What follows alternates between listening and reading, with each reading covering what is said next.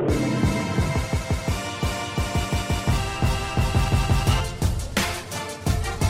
are Locked On Kentucky, your daily Kentucky Wildcats podcast, part of the Locked On Podcast Network, your team every day.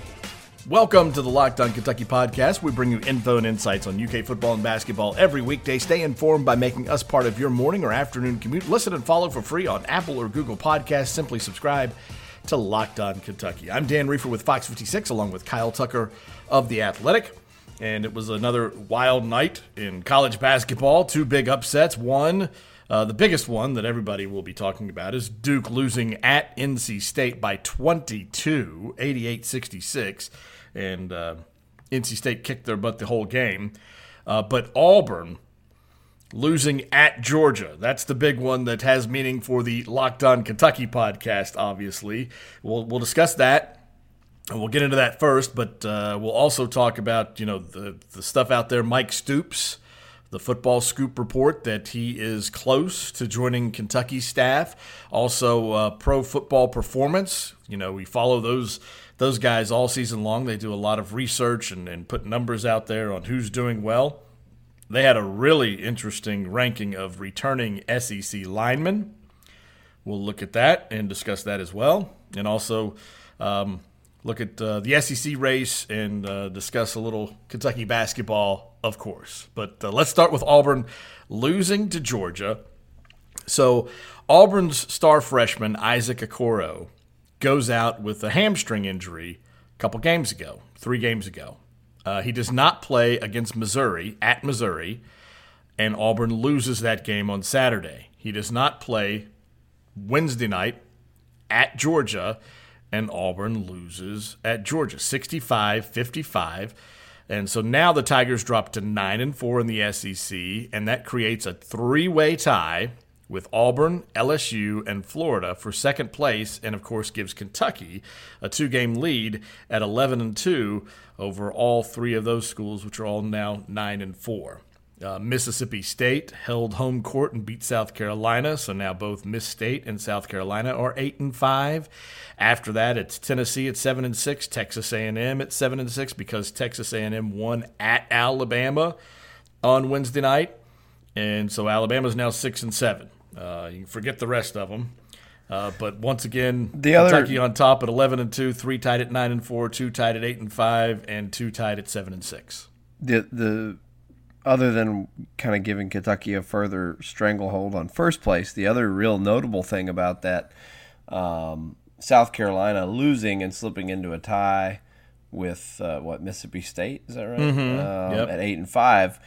Not guarantees, but we're closing in on guaranteeing Kentucky the double bye in the SEC tournament, which is right. Always nice to get one of those top 4 seeds, and you don't play Wednesday, you don't play Thursday, so the first time you're playing is Friday. You only need 3 games to win the SEC tournament if you get a double bye, because they're 3 games up on those the 2 Miss teams State and that South are tied. Carolina. Yeah, they're tied for 5th and 6th. So that's not really a small thing either. I think you want to avoid, because nothing good can happen if you have to play on Wednesday or Thursday. No. Those Friday, Saturday, Sunday is the way to go. Yeah, those wins aren't any good to you. You're not going to win 4 games in 4 days most of the time. So. Yeah, but if you win 3 games in 3 days, usually, like you said, those wins will mean something because they could come against Auburn or LSU or Florida and could give you another little boost in your ranking, which the net rankings through Tuesday's games, Kentucky is now up to 22nd, still the highest ranked Southeastern Conference team in the net. They were at 24. So now, after winning at LSU, up to 22, still behind BYU, Oregon, Texas Tech, Ohio State, which they lost to, Michigan State, which they beat, and Michigan State is still 14th in the net. And then now at KenPom, which updates pretty regularly. I think it says data includes 41 of 49 games through Wednesday night. and Kentucky has moved up from 30th to 28th, still behind 14 and 13 Purdue. One little funny note on this is, Indiana played at Minnesota Wednesday night. Indiana beat Minnesota. Indiana is 39th in KenPom with a 17-9 overall record. Minnesota is 33rd in KenPom, so 6 spots ahead of the team that just beat them on their home court, and Minnesota is now 12 and 13. So that's just stupid. Yeah, it doesn't make any sense. One thing I was going to note about the SEC tournament, if you end up, say Kentucky wins the regular season, they're the 1 seed, they would play the 8-9 winner on Friday, and that could be, looking at where the standings are right now and just forecasting a little bit, like that could be the winner of Alabama, Arkansas. So those are 2 top 50-ish teams. If Arkansas gets going, I'm just saying, down a little bit that now. could end up being, like a decent opening win, and then from there, if you win as the 1 seed against the 8-9, you play the 5-4 winner, essentially, in theory, and so that would be, if you're looking at right now, that would be a chance to avenge South Carolina. Either avenge the South Carolina loss, or you play Mississippi State. Maybe Mississippi State, which is I think they're trending towards making the NCAA tournament right now, or Auburn, or one of those teams. So, and then obviously, whoever you play in the title game is probably going to be, one of the top 2 or 3 teams in the league. So we've been talking about Kentucky's resume going forward, kind of based on the regular season, but there still is a chance to get, 3 decent and 2. Good to very good wins in the tournament, the SEC tournament as well, going into Sunday. Yeah, Florida is now 35th. So that home game against Florida on Saturday won't count as a quad 1 win, should Kentucky win that game. I'd imagine they got to hope that they don't end up playing Florida 3 times. If they got Florida in the SEC tournament, right? They're playing. It's so backloaded. They would play, if they played in the SEC tournament, they'd play Florida twice in the span of 2 weeks, 2.5 weeks. Yeah. Sorry, 3 times in the span of 2.5 weeks. That would be not ideal. No, you don't want to do that. As for Duke, we'll talk about them on the other side, as well as talk about Mike Stoops to Kentucky possibility and UK football offensive line, some really promising stuff put out about them when the Locked On Kentucky podcast continues. You are Locked On Kentucky, your daily Kentucky Wildcats podcast. We're back here on the Locked On Kentucky podcast, and so Duke loses at NC State 88-66. Duke trailed by 23 points with about 15 minutes to go, and then got it down to 11 with right around maybe 10 minutes to go, and I thought, well, here they come. Duke's going to do it. No, Duke still winds up losing by 22. NC State able to hold them off. So Duke was number 6 in the country, ranked number 6 in the country, and you look at their resume and what they've done. They're 6-1 in quad 1. They beat Kansas on the opening game of the season on November 5th. They lost at home to Louisville. They beat Florida State at home. They won at Michigan State, which still counts so much because Michigan State is so high up there still in the metrics. They beat Georgetown on a neutral court. They won at Syracuse. Syracuse may be going the other way, and that might not count for them anymore. Syracuse got routed by Louisville, which ends its 2-game losing streak, beating Syracuse 90-66 in the Yum Center. Louisville's now 22-5, 13-3 in the ACC. Got a win over Virginia Tech, which is number 75 right now in the net, so they're right there on the line. But Duke's resume is not so much more impressive than, say, Kentucky's. Yeah, if you're looking at top 25-ish in the computers wins, they have Kansas, they have Michigan State, they have Florida State. That's it. Right. That's 3. Mm-hmm. and they've lost at home to a sub 100 team, Stephen F. Austin. They lost to Clemson, which is like one game over 500. Yeah, 13-12. Clemson. Not great. Lost to NC State, which was a reeling. I mean, NC State that beat them tonight, beat them bad, was 7-7 in the ACC before this. So yeah, I mean, it is really weird to me. The one thing is they've blown a bunch of teams out. I think they have 5 wins by 30-plus points. Mm-hmm. And we know that the computers like that margin. Right. But let's see, by comparison, if we just say top 25 wins, computer wins, Kentucky has Michigan State, Louisville, Texas Tech. So they have 3. Mm-hmm. Is it 3? LSU's right there on the border. I don't know. You mentioned this when we were talking, I think, before we came on, about, was it Joe Lunardi and somebody that was... Mm-hmm. Joe Lunardi and Sean Farnham during the halftime show of that Duke North Carolina State game. They, went into bracketology and they started talking about Kentucky and how the metrics don't like Kentucky, but Farnham was kind of like, hey, but how does that reconcile with what our eyes sees? Because what I'm seeing out of Kentucky is they're playing really good basketball right now. And Joe Lunardi said, yes, you're correct. They are playing as well as anyone in the country at this moment. Yeah, I mean, they just are. I mean, you can quibble with sort of the method that they've gotten there, but they've won 5 in a row. Which, by the way, I think it's if they can win this next game. If they can win Saturday against Florida, that'd be 6 straight.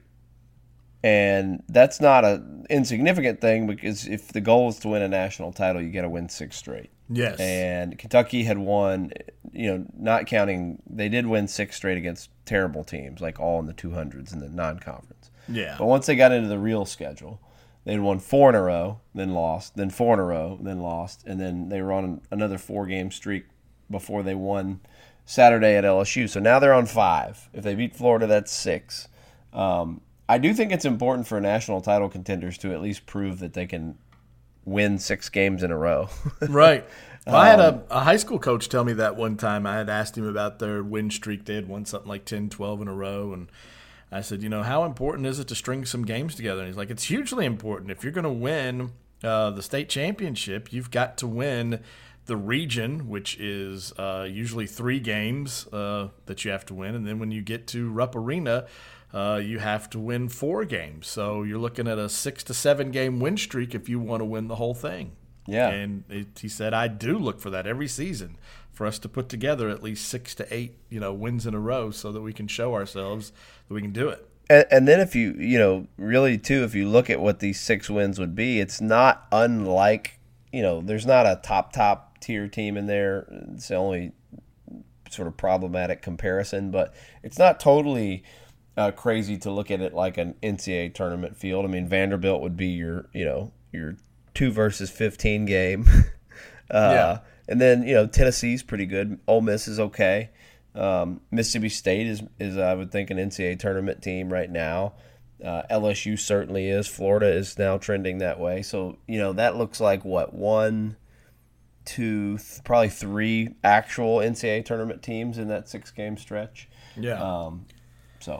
Well, and you look at somebody like Auburn. I mean, yeah, they lost 2 in a row, but without Isaac Okoro, obviously he's a bigger deal than maybe we thought, or even Bruce Pearl might have thought.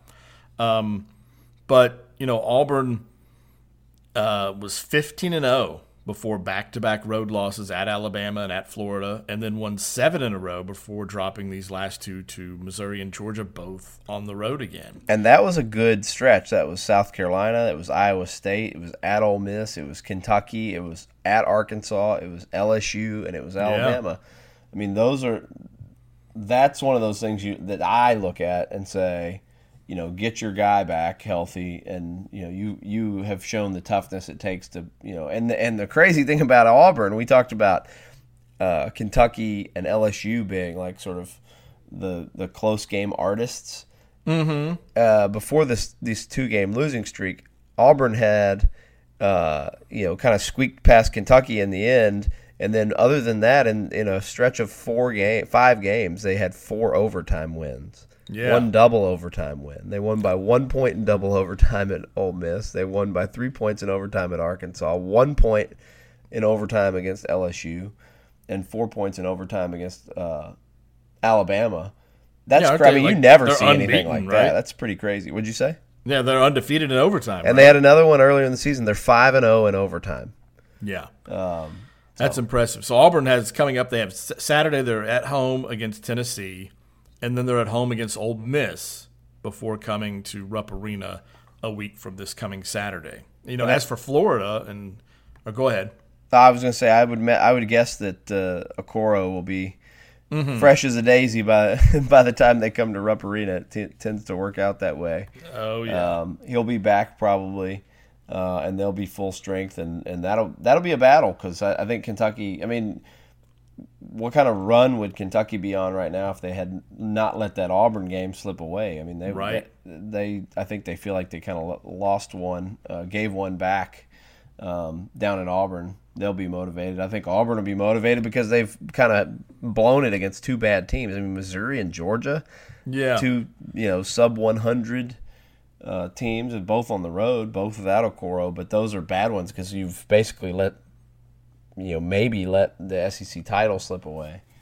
You look at now Florida coming into Rupp Arena, they've won 5 of their last 6. It started with a win at Vanderbilt by 6 points. So that was close. And in Kentucky, we've seen Kentucky play Vanderbilt, close game. They lost at home to Mississippi State right before that, January 28th. Then they beat Georgia by 6. They lost at Ole Miss by 17. That one made you scratch your head. But then they turned around and went to Texas A&M and won by 17. They were back home and beat Vanderbilt by almost 18. They beat them by 18, but that was Billy Donovan Day. They weren't going to lose that game. It just worked out perfectly. I'm sure that, Scott Strickland looked at the schedule and went, Vanderbilt, that's the game where we're retiring or naming the court after Billy Donovan. And then, Arkansas has fallen apart since they lost Isaiah Joe to injury. They were, Eric Musselman went through that big, long explanation of how he puts together a team and that he's not really worried about depth in college basketball because it's not the NBA. You don't play these rotations, that he just wants to have 7 or 8 guys that are in extremely good condition, and we'll roll with that. Well, one of the things that hurts you when that happens is you have one of your best players go down, and they have not won since Isaiah Joe has gone out. And so they lost by 14 at Florida. So those are the games that Florida has coming into this game against Kentucky. You'll notice not a lot of impressive victories there. No. A wounded Arkansas, Vanderbilt twice, Georgia, Texas A&M, Ole Miss, South Carolina. When you go through all their SEC wins, they did beat Auburn, and they beat them bad. Beat them by 22, which was sort of a shocking result. But other than that, like every win they have in the league is against the bottom half of the league. So this is an important game for them. If they're gonna solidify themselves as a tournament team, they kind of need. I mean, they have this stretch. It's Kentucky on the road, LSU at home, Tennessee on the road, Georgia on the road, and Kentucky at home. So they have a chance to make some hay at the end of the schedule. So let's move on. The end of that Texas A&M Alabama game. I don't know if you see that, but Bama had a lead, blew it. They pulled within 2 after a Kyra Lewis 3 with like 10 seconds left, and then it was 72-68. So a 4-point game with 3 seconds left when Jaden Shackelford for Alabama gets fouled on a 3. He goes to the line and misses all 3 of them. Oh my goodness! Yeah, they had a 9-point lead early in the second half and blew it. So. I don't know. Texas A&M's kind of up and down as well. But we'll move on from this, and when we come back, talk about Mike Stoops to Kentucky. What do we think of that? And then UK football offensive line talk as well when the Locked On Kentucky podcast continues. This is Locked On Kentucky, your team every day. Okay, we're back here on the Locked On Kentucky podcast, and we should start with a football commitment for Kentucky, Paul Rodriguez. He's an offensive lineman from Mason, Ohio, 3-star tackle who committed. Offensive line, defensive line, those have been a couple of spots that Kentucky's done really well recruiting, and it just continues. Obviously the offensive line play when Benny Snell and Boone Williams were together, and it's just, gone all the way through to Lynn Bowden, where, Kentucky strung together something like 4 consecutive seasons with a 1,000-yard rusher, which is it's just what Mark Stoops wants. But Brent Rollins of Pro Football Performance, where surely you guys have seen throughout the season that, Pro Football Performance puts out all their metrics, how they measure different things. They get into it pretty deep. And they put out where guys rank and who their teams are that week and how people performed. So the SEC's highest graded returning offensive lineman, they put out that tweet on Wednesday. Darian Kennard, Kentucky's right tackle, 89.2. He is the highest graded returning offensive lineman in the Southeastern Conference. Georgia has one in second. Trey Smith of Tennessee is third.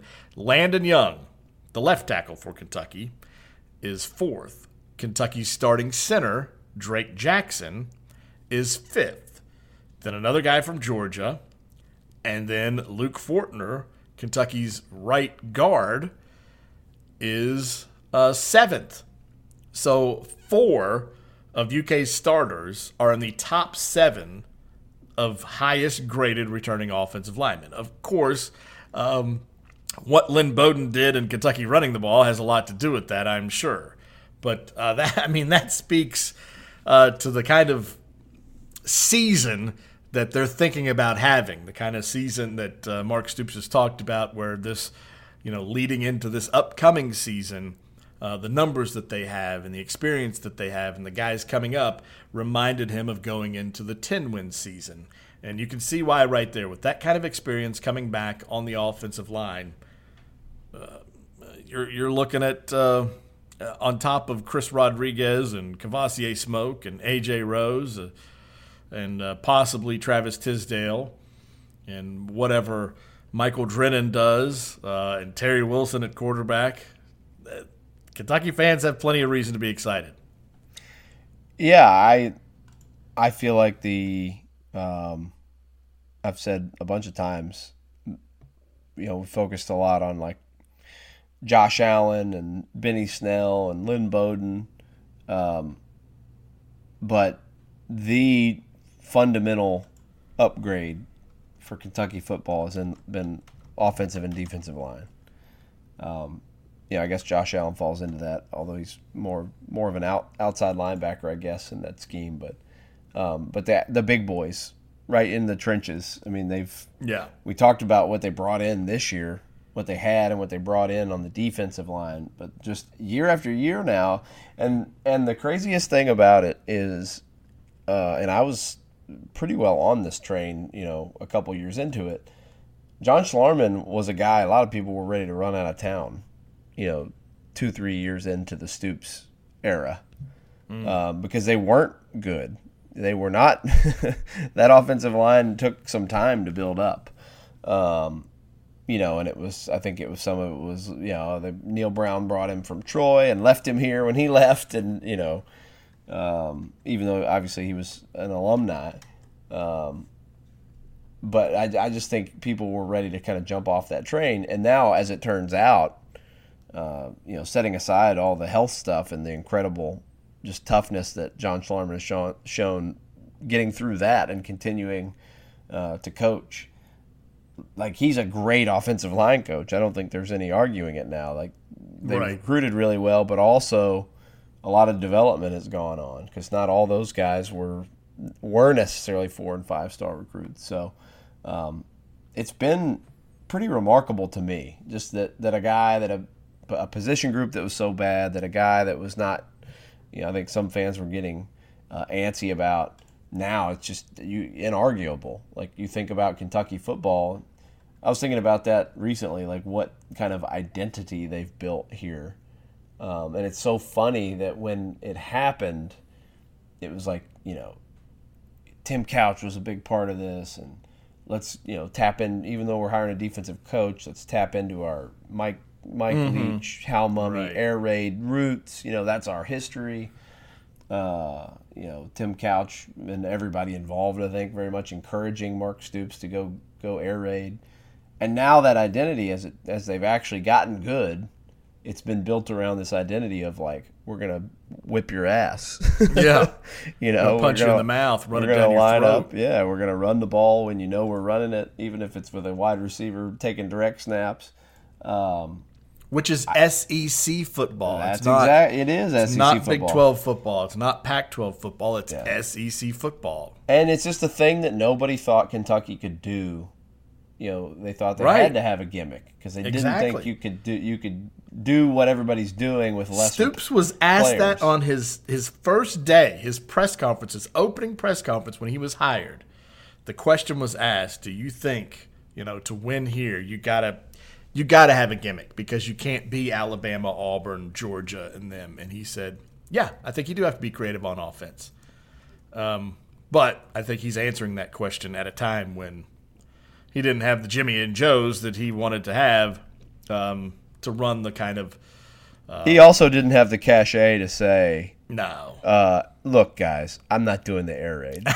He was just at that time, he no. was happy to get the job as an assistant Yeah. coach. Win the But- press conference. But you knew, like almost from day one, you could tell Mark was never comfortable, having that style of an offense. And I don't think he thinks there's anything wrong with it. I think he realizes it can be super problematic to defend, and he would always talk about that. But as a defensive coordinator who wants to keep your defense off the field, winging it around and either going 3 and out quickly or often scoring really quickly is not a recipe to keep your defense fresh. And so you're looking at you need one more starter on the offensive line. Kenneth Horsey, 6'3", 307, probably bigger than that now. That's a guard size kind of guy. But Nasir Watkins is, I think he's played some at guard, more tackle, 6'5", but he's very experienced. They got this Jeremy Flax in this signing class, who is a JUCO guy. The number one rated JUCO tackle, I think. Yeah, he's a 6'6", 315. They got, John Young, the freshman out of Louisville, 6'7", 285. So that, that 6'7", 285, that may be more possible guard situation. We'll see. I mean, they don't like to play a lot of freshmen if they don't have to. So we'll see how that all works out. But when you got that four, like with Darian Kennard and Drake Jackson and Landon Young and Luke Fortner coming back, you got to feel pretty good about that. So, and that running back, and just like we said. So now let's move on to Mike Stoops. And Football Scoop put out on Wednesday that they say sources are telling them that Mike Stoops is very close to joining his brother Mark at Kentucky, and he's a defensive backs coach by trade, and that he would likely fill that spot with Steve Clinkscale back there, which is what Dean Hood was doing. So basically, that's the spot they're looking at. It was interesting, I thought, also, that at the same time, Charlie Strong, the former Louisville head coach and Texas head coach, was announced as a defensive analyst addition to Nick Saban's staff, which is what Mike Stoops had been doing last season with Nick Saban. So you wonder if he created an opening there, if he moved on, if this was part of it. Don't really know, but we'll see. Well, what are your thoughts on if you think this happens or not? I don't think it's. I could be wrong, but I don't think it's as close to done as Football Scoop thinks. Mm-hmm. Don't think Football Scoop is the rock solid information factory that it used to be either. Mm-hmm. I think nepotism is a little dicey. I don't know. Right. I'm not even.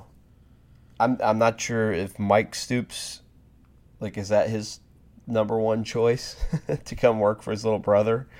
Yeah. As a guy who's been a head coach and been Mark's boss, who's been a coordinator, at a high level, national title contending level.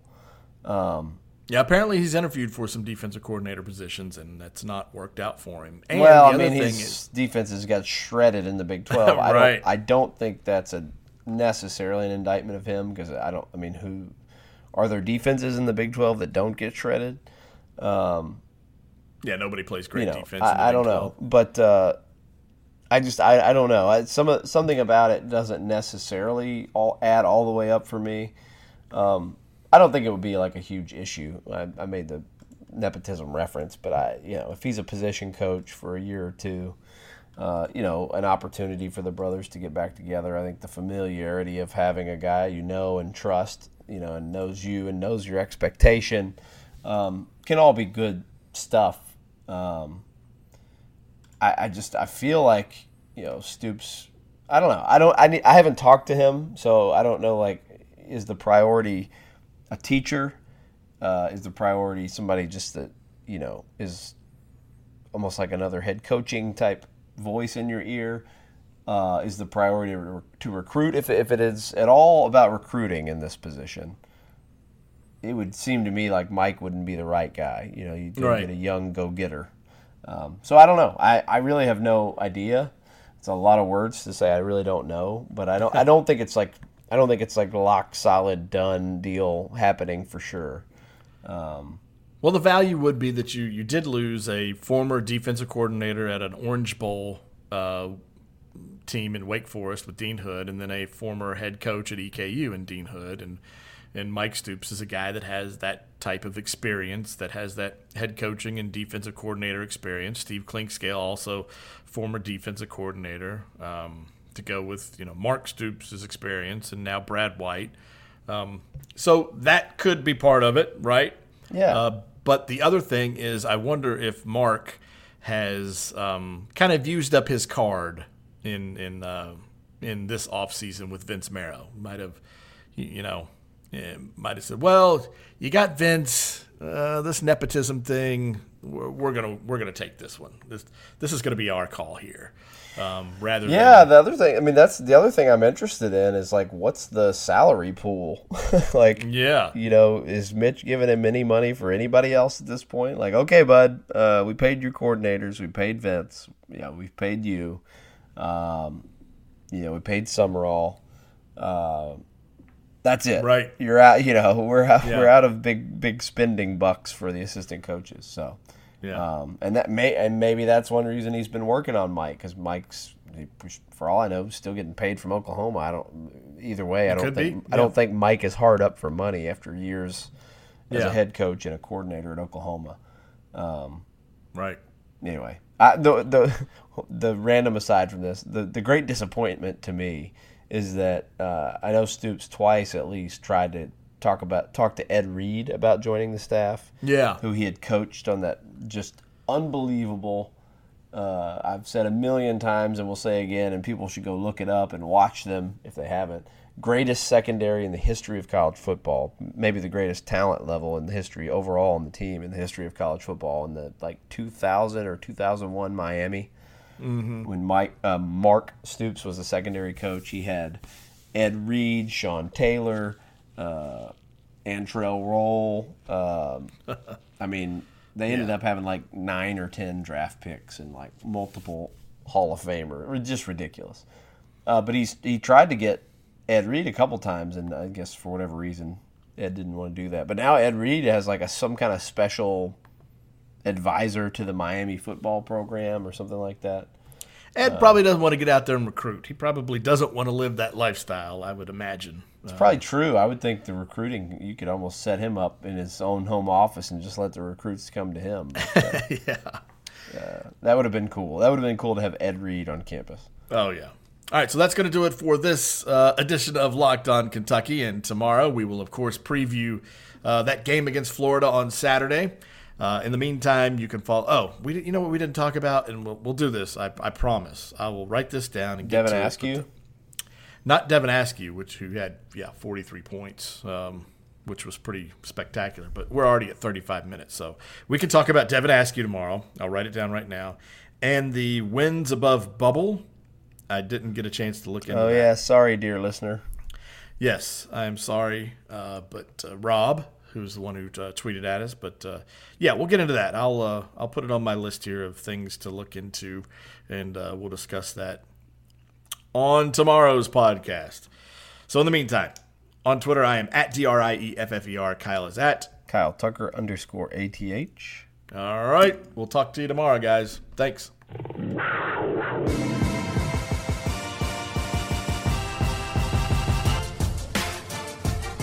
You are Locked On Kentucky.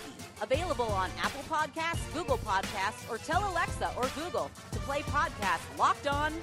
Don't worry, I won't finish. You get the idea.